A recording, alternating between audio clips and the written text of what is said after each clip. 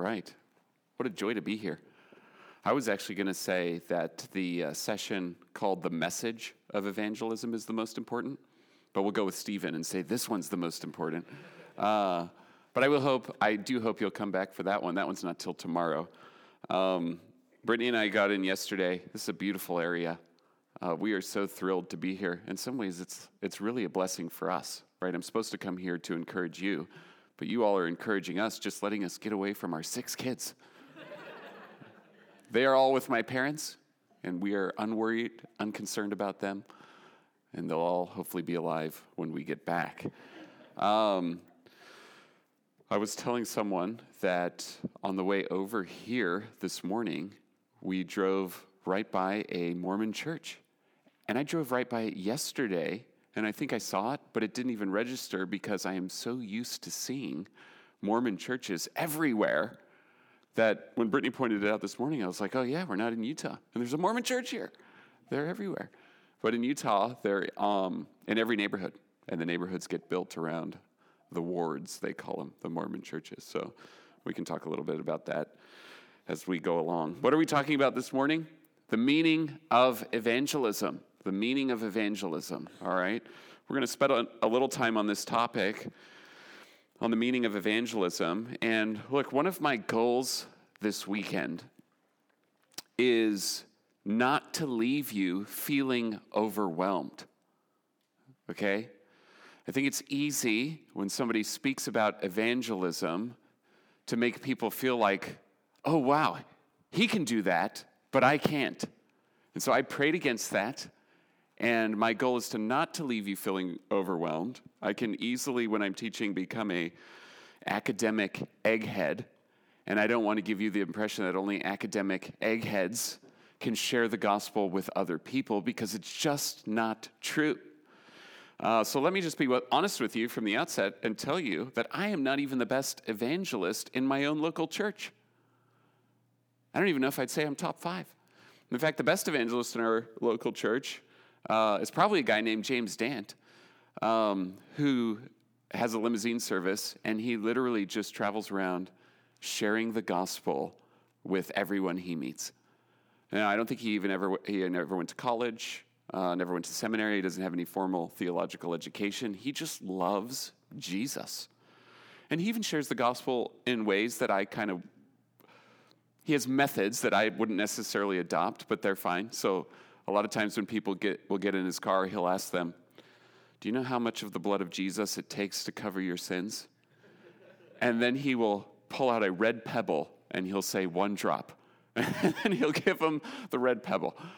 So that's great. That's not really my style, but that's what he does, and he's bold, and he's enthusiastic. He loves Jesus. He shares the gospel. He's a great evangelist. He's in our church. I'm not even the best evangelist in our own local church, but I want to help just kind of impress upon you that if you are here today as a believer in Jesus, and you are indwelt by the Spirit of God, you have been given the new birth, and you have been saved by his blood and his cross and his resurrection.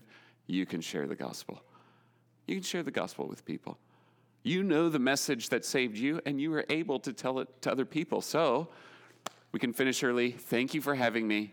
Let's go. No, why are we here? Because we need encouragement. I need to be encouraged to evangelize, right? For all kinds of reasons. One, we just get caught up in the busyness of life, don't we? We get caught up in the busyness of life. We get apathetic. Maybe we don't think about it. Sometimes we're afraid. There's all kinds of reasons that these kinds of sessions and trainings are important, even though I believe you are equipped for this task. There's this really cool story in the Gospel of Luke, in Luke chapter 24. You could turn there if you want.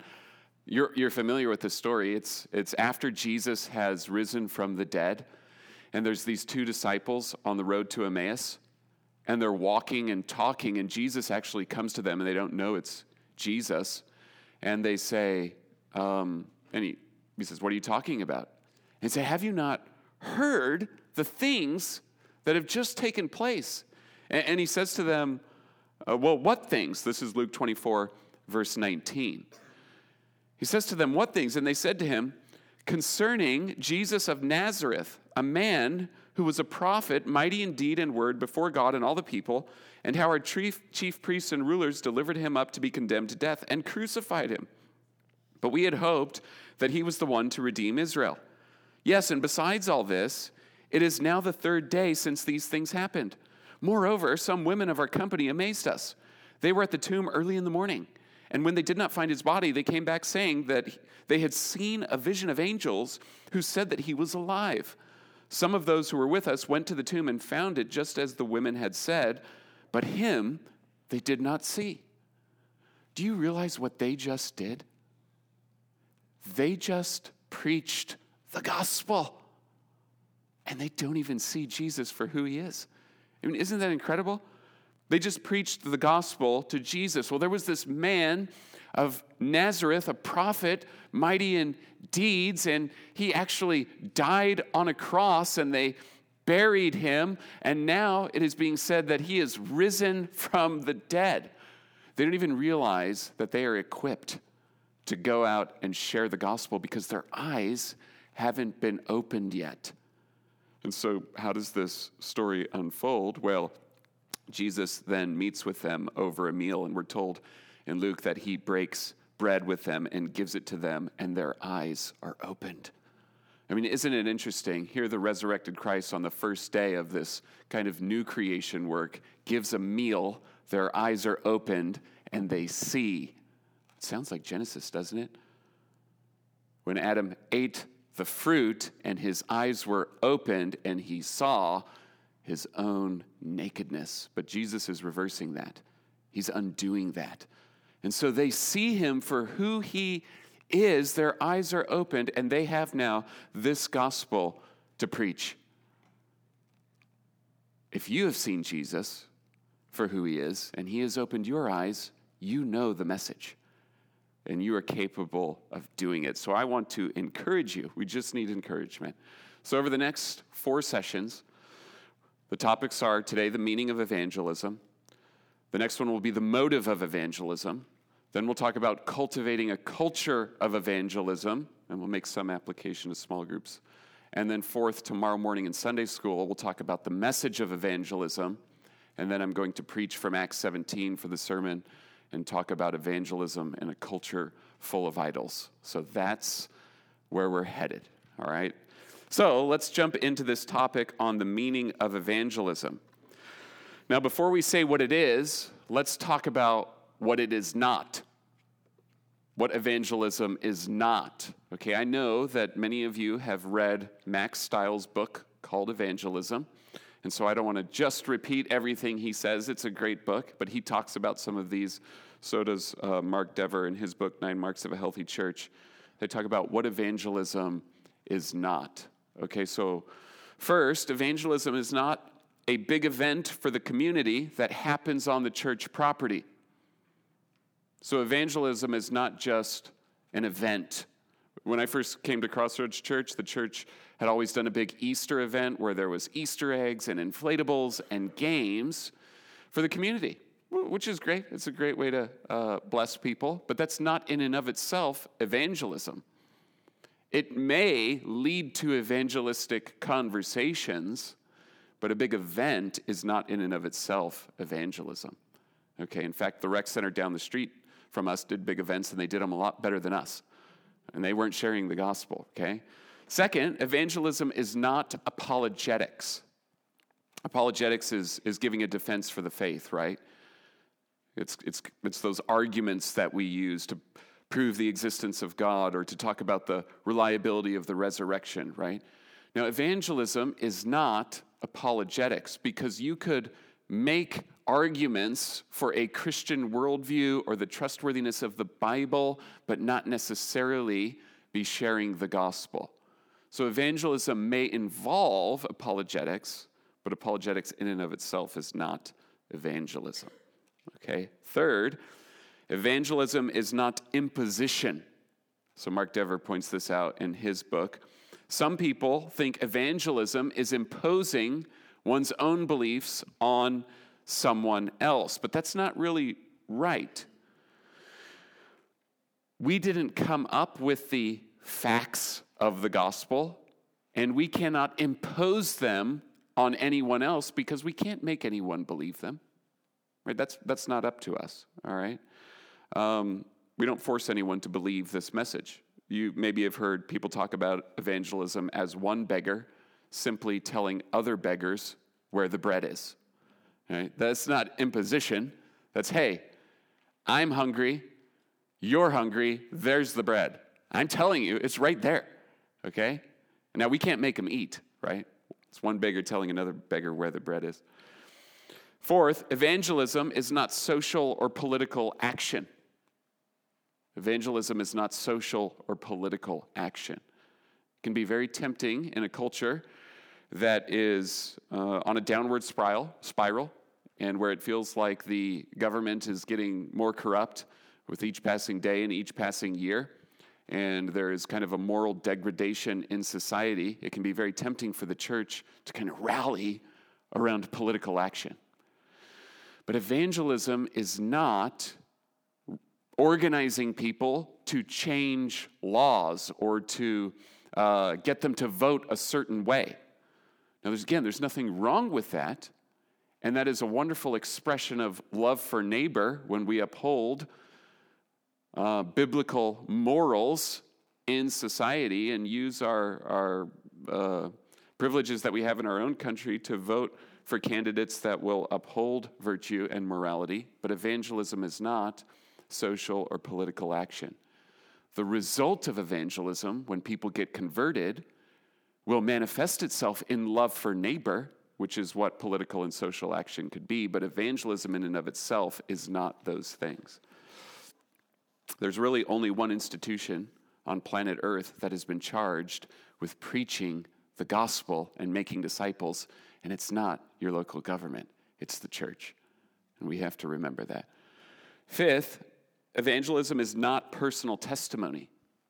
Evangelism is not personal testimony. Now, I love hearing people's testimonies.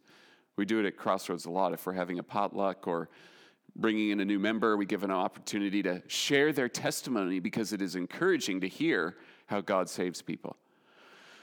But evangelism, again, in and of itself, is not personal testimony. You may share your testimony when you are sharing the gospel with someone, right? So sometimes that happens all at the same time. But evangelism is not personal testimony. And lastly, this one is super important.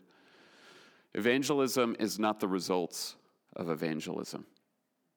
Okay? Evangelism is not the results of evangelism.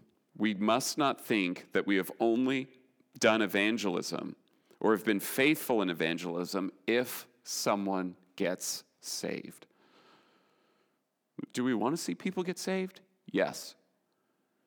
But that person converting and making a profession of faith is not of the essence of what evangelism is. It's the fruit of evangelism. It may be the fruit. It may not be. Now, I know I haven't given you a definition of evangelism yet, but listen to this definition that J.I. Packer critiques in his book, Evangelism and the Sovereignty of God. He critiques this definition. Here's the definition. To evangelize is so to present Jesus Christ in the power of the Holy Spirit that men shall come to put their trust in God through him, to accept him as their Savior, and serve him as their King in the fellowship of his church. Now, in many ways, that sounds like a great definition. And Packer even says there is a lot of strength to this definition, so what doesn't he like about it? Well, he says it makes the results of evangelism essential to the definition. It says to evangelize is so to present Jesus Christ in the power of the Holy Spirit that men shall come to put their trust in God through him. He says it should say that they may come, they might come. Okay? He thinks this definition says the essence of evangelizing is producing converts. Now, do we want people to get saved? Well, yeah. Do you have family members who don't believe the gospel and you've shared the gospel with them? Do you want them to be saved? Well, yeah. But have you done evangelism if you present the gospel and they reject it? Yes. And we need to remember this because we have to remember that only God gives life to the dead. We can't do it. Think about what Paul said in 1 Corinthians 3, 6 through 7. He said, I planted, Apollos watered, but God gave the growth. So neither he who plants nor he who waters is anything, but only God gives the growth. God calls us to share the gospel, but only God brings dead sinners to life. You can think of the parable of the soils. The seed falls on different kinds of soil, but it takes root in the good soil. We scatter the seed. We can't control the results. The Apostle Paul, again, said he could not control the results of his preaching. Listen to 2 Corinthians chapter 2, verses 15 through 17. 2 Corinthians 2, 15 through 17. For we are the aroma of Christ to God among those who are being saved and among those who are perishing. To one a fragrance from death to death, to the other a fragrance from life to life. Who is sufficient for these things? For we are not like many peddlers of God's word, but as men of sincerity, as commissioned by God in the sight of God, we speak in Christ. So he says, we preach, and to some the gospel is an aroma of life, and to some it is an aroma of death. But Paul can't control that. That depends on the sovereign work of God's grace, you see. So we speak Christ. We preach the gospel. We know this is true. I mean, in our own church, I could give you two examples that has all happened recently. We have one lady who hasn't been coming of late, but came to church for a long time. She would come with her believing husband. She was not a believer. She heard the gospel, and I would share the gospel with her over and over and over, and he had shared the gospel with her, and she has not made a profession of faith. We have another guy named Austin who's been coming now for a year, and about 4 or 5 months ago, I said, Austin, what do you believe about these things? And he's like, I believe it. Oh. Sadly, even as pastor, sometimes like, oh, you do? He's like, yeah, I believe in Jesus. I believe he died and rose from the dead for my sins. Oh, okay, well, we should talk about you getting baptized and joining the church. And he has been baptized. He made a public profession of faith. He has joined the church. He's growing in his discipleship. He heard the same gospel as the other lady. They both came to church. I talked to both of them. They heard it over and over. What's the difference?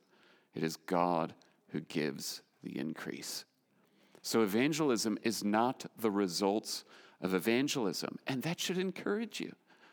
You don't have to manipulate. You don't have to worry, how are they going to respond? You're just telling them the truth, okay? So we should now ask the question, what is evangelism? We've talked about what it is not. What is evangelism? I've already said it in various ways, but let me give you some definitions. These are on the notes, the handout, if you're taking any notes on those handouts. First is Max Stiles. Evangelism is teaching the gospel with the aim to persuade. I think Bobby may have given a sermon where he quoted this definition. Am I right about that, Bobby? I listened to some of that. It was really good. Teaching the gospel with the aim to persuade. I like that definition. It's short. It's simple.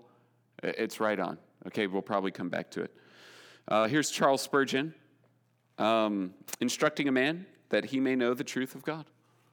Another simple definition. Now, he talks about what the content of that truth is and what the gospel is, but that's just the condensed definition. Here's a definition from the Lausanne Conference of 1974, a conference on missions and evangelism. To evangelize is to spread the good news that Jesus Christ died for our sins and was raised from the dead according to the Scriptures, and that as the reigning Lord, he now offers forgiveness of sins and the liberating gift of the Spirit to all who repent and believe. It's a great definition. It is proclaiming the gospel, right? Let me give you one more. J.I. Packer, in his book Evangelism and the Sovereignty of God, according to the New Testament, evangelism is just preaching the gospel, the evangel. Now, he goes on to say more. Let me give you this quote from Packer. You can listen to it. He says of evangelism, it is a work of communication in which Christians make themselves mouthpieces for God's message of mercy to sinners. Anyone who faithfully delivers that message under whatever circumstances, in a large meeting, in a small meeting, from a pulpit, or in private conversation, is evangelizing. Since the divine message finds its climax in a plea from the Creator to a rebel world to turn and put faith in Christ, the delivering of it involves the summoning of one's hearers to conversion. If you are not, in this sense, seeking to bring about conversions, you are not evangelizing. But the way to tell whether, in fact, you are evangelizing is not to ask whether conversions are known to have resulted from your witness. It is to ask whether you are faithfully making known the gospel message. So common to all these definitions is that evangelism is about speaking, communicating, teaching the gospel with the aim, as Stiles said, to persuade. Recognizing that persuasion doesn't finally depend on us. Now, doesn't that definition of evangelism give you some encouragement? It encourages me. The burden to convert people does not fall on us. If that was the case, I would have ceased to be a pastor a long time ago. Because a lot of people hear my preaching and they don't come back. I once heard a pastor say to other pastors, and I've always found it encouraging. He said, don't be surprised that when people, after hearing you preach, that they don't come back. You should be surprised that they return the following Sunday. I think one of the reasons people don't evangelize is because they think they have to be a salesman. We're not selling anything. And if someone asks you a question that you don't have an answer to, it's okay if you don't have an answer. Because evangelism is not answering every possible question that an unbeliever may throw at you. It is simply telling, well, I don't know the answer to that question, but I know Jesus rose from the dead. I'm just telling you, Jesus rose from the dead. I once had someone try to evangelize me to yoga. It was in the airport. It was years ago. I was a college student. And he came up to me, and it wasn't just like exercise. It was more like Hindu and yoga, and he had this book, and he's like, I'm going to tell you about this. And I didn't know a lot, but I was like, well, no, the Bible's true. That's not true. And he's like, no, this predates Moses. This is true. And I was like, no, it's not. And he was like, yeah, it is. And I was like, no, it's not. He was like, yeah, it is. And I was like, no, it's not. And he walked away, and he was like, yeah, it is. That was the great apologetics that I had done in that moment, right? I don't feel bad about it. You know why? Because I stood up for the truth. I didn't have all the answers, right? But I stood up for the truthfulness of the Bible. Back to the point I'm making is that evangelism is simply communicating the gospel with the aim to persuade, recognizing that final persuasion depends on God. I love the definition of effectual calling from the Baptist Catechism. Listen to this. It says, effectual calling is the work of God's Spirit, whereby convincing us of our sin and misery, enlightening our minds in the knowledge of Christ, and renewing our wills, He, that's God's Spirit, doth persuade and enable us to embrace Jesus Christ freely offered to us in the gospel. Who does the persuading and the enabling ultimately? It is the Spirit of Christ.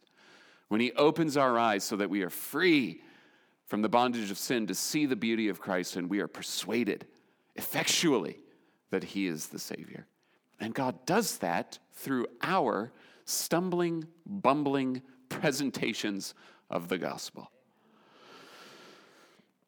Now, the New Testament teaches us a lot about evangelism and the meaning of it. So I want us to look at the example of the Apostle Paul for a few minutes. The example of the Apostle Paul. And we'll try to wrap up around 9:45. So hang in there a little longer. Paul talks about his ministry as a stewardship. A stewardship. Listen to 1 Corinthians 4:1. This is how one should regard us, as servants of Christ and stewards of the mysteries of God. He's a steward. What was true of him was true of Apollos and Cephas. That's the context. They were servants and stewards of the mysteries of God. Steward is a manager of his master's message. What he calls here the mysteries of God. What was hidden in the Old Testament that has now been revealed. This mystery, and what is it? Well, it is that God has made Christ King of the universe. That through his death and resurrection, he has ascended to heaven. He rules over all, and he is the only name under heaven given among men by which they can be saved. Paul sees himself simply as a steward of that message. He's not a salesman of that message. Right? Praise God that God doesn't call us to be salesmen. Now, if some of you are salesmen, praise God for you. You're good at that. That's a great job. I am not good at that kind of stuff. I was an ambassador for Southern Seminary. It was the student role when I was a student there, and one of our assignments was to call alumni to try to persuade them to give money to the school. And I was terrible at it, and I felt awkward, and I didn't know what to say. Thankfully, they gave us a manuscript that we could read, right? In sales, you feel the burden of getting the results, especially if you work on commission. It's pressure, but evangelism is not like that. It's a stewardship. What is a steward? A steward is someone entrusted to care for something that belongs to someone else. We have been made stewards of the gospel of God. We're to protect it. We're to preserve it. We are to communicate it accurately, but we don't try to beautify it. We don't try to manipulate it. We simply steward it. Steward the message. Imagine if a mailman had not only to deliver the mail, but come up with the content of the mail. What if he had to write the bills and the advertisements and all of that and deliver it? Nobody would be a mailman. The mailman just delivers the message. And that's what we're called to do. We just deliver the message. We're stewards. It's like house sitting. If you've ever done house sitting, what's your job when you are watching someone's house? To make sure it is kept up and cared for the way the owner would like it kept up and cared for. I've done this a few times. In fact, I helped Brittany do it. Well, no, she was a nanny when we were dating in Kentucky for this family. And I went over to help her one day, and I walked the owner's dog. And it was a puppy. And I was foolish and got back to the house and unleashed the puppy before I opened the door to put him in. And he ran away. And I chased him all over the neighborhood. Because I was a steward of someone else's dog. And Brittany was responsible for the dog. Thankfully, the little 7-year-old boy was able to woo this dog back. And Brittany still married me. Stewards are responsible for something that belongs to someone else. We are stewards of the gospel. Stewards of it, right? I take mission teams occasionally to do evangelism, and a couple times this summer we just did door knocking. People still do that. We still do it. It's one way to share the gospel. It's what the Mormon church does when they send out their 18-year-olds all over the world. They just knock on doors so they kind of know if someone knocks that they should be courteous to them. And so we did some door knocking, and I would tell people right when they answered the door, hey, I'm so-and-so. I'm here with my friends we had Korea people with us. We had Kentucky people. We're not selling you anything.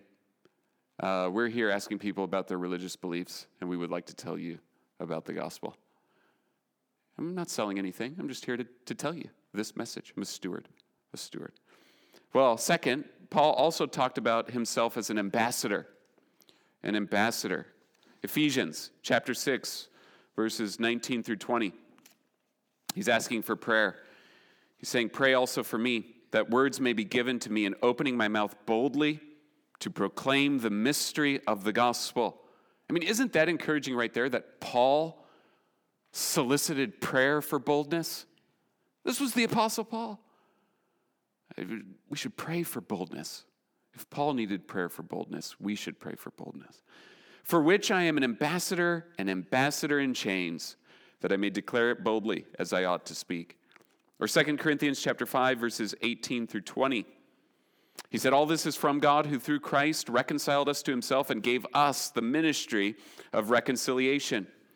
That is, in Christ, God was reconciling the world to himself, not counting their trespasses against them, and entrusting to us the message of reconciliation. Therefore, we are ambassadors for Christ, God making his appeal through us. We implore you on behalf of Christ, be reconciled to God. He's an ambassador.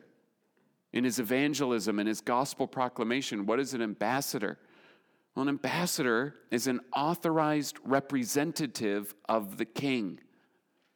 He is one who has been deputized, commissioned to represent the king's authority and to herald the king's message.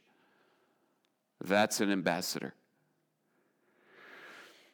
Look, a steward and an ambassador, they're not inventors. They're not marketers.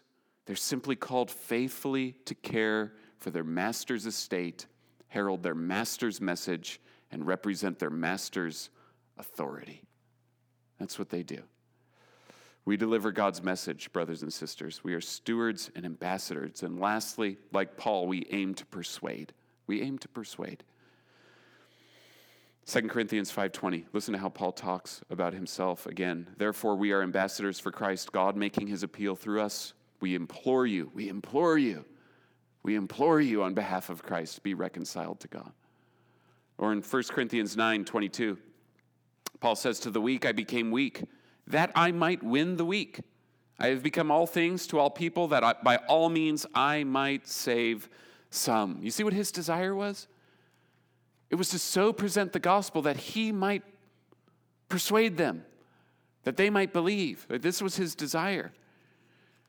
But it never means we water down or manipulate the message, because the gospel itself is the power of God unto salvation. The gospel is the power of God. We're called to protect it, to deliver it faithfully and accurately, but we need not manipulate it. We don't have to dress it up, make it more sophisticated, add to it, or subtract from it. We don't need to, as Packer says, beautify it with the cosmetics of high heels, of fashionable learning, in order to make people look at it. We don't need to do any of that. That's not on us. The gospel is the power of God unto salvation. We simply preach Christ. Paul said this in 1 Corinthians chapter 2, verses 1 through 5. And when I came to you, brothers, did not come proclaiming to you the testimony of God with lofty speech or wisdom. For I decided to know nothing among you except Jesus Christ and him crucified. And I was with you in weakness and in fear and much trembling. And my speech and my message were not in plausible words of wisdom, but in demonstration of the Spirit and of power, so that your faith might not rest in the wisdom of men, but in the power of God. Do you think you can do evangelism? I am 100% confident that you can. If you are here as a Christian, if you've been saved by the blood of Christ, if you are indwelt by the Spirit, you can communicate Christ and him crucified to the lost. So I'm going to pray for you, and then it sounds like we're going to have some time for questions. Let's pray. Father, thank you that you have made us a royal priesthood to proclaim the excellencies of him who has called us out of darkness and into his marvelous light.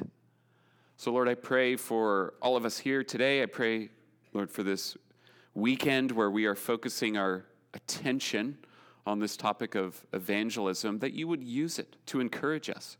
Lord, we need to be encouraged. You have indeed given us the Spirit and your word, and you have equipped us to share the gospel, Lord, and we need boldness.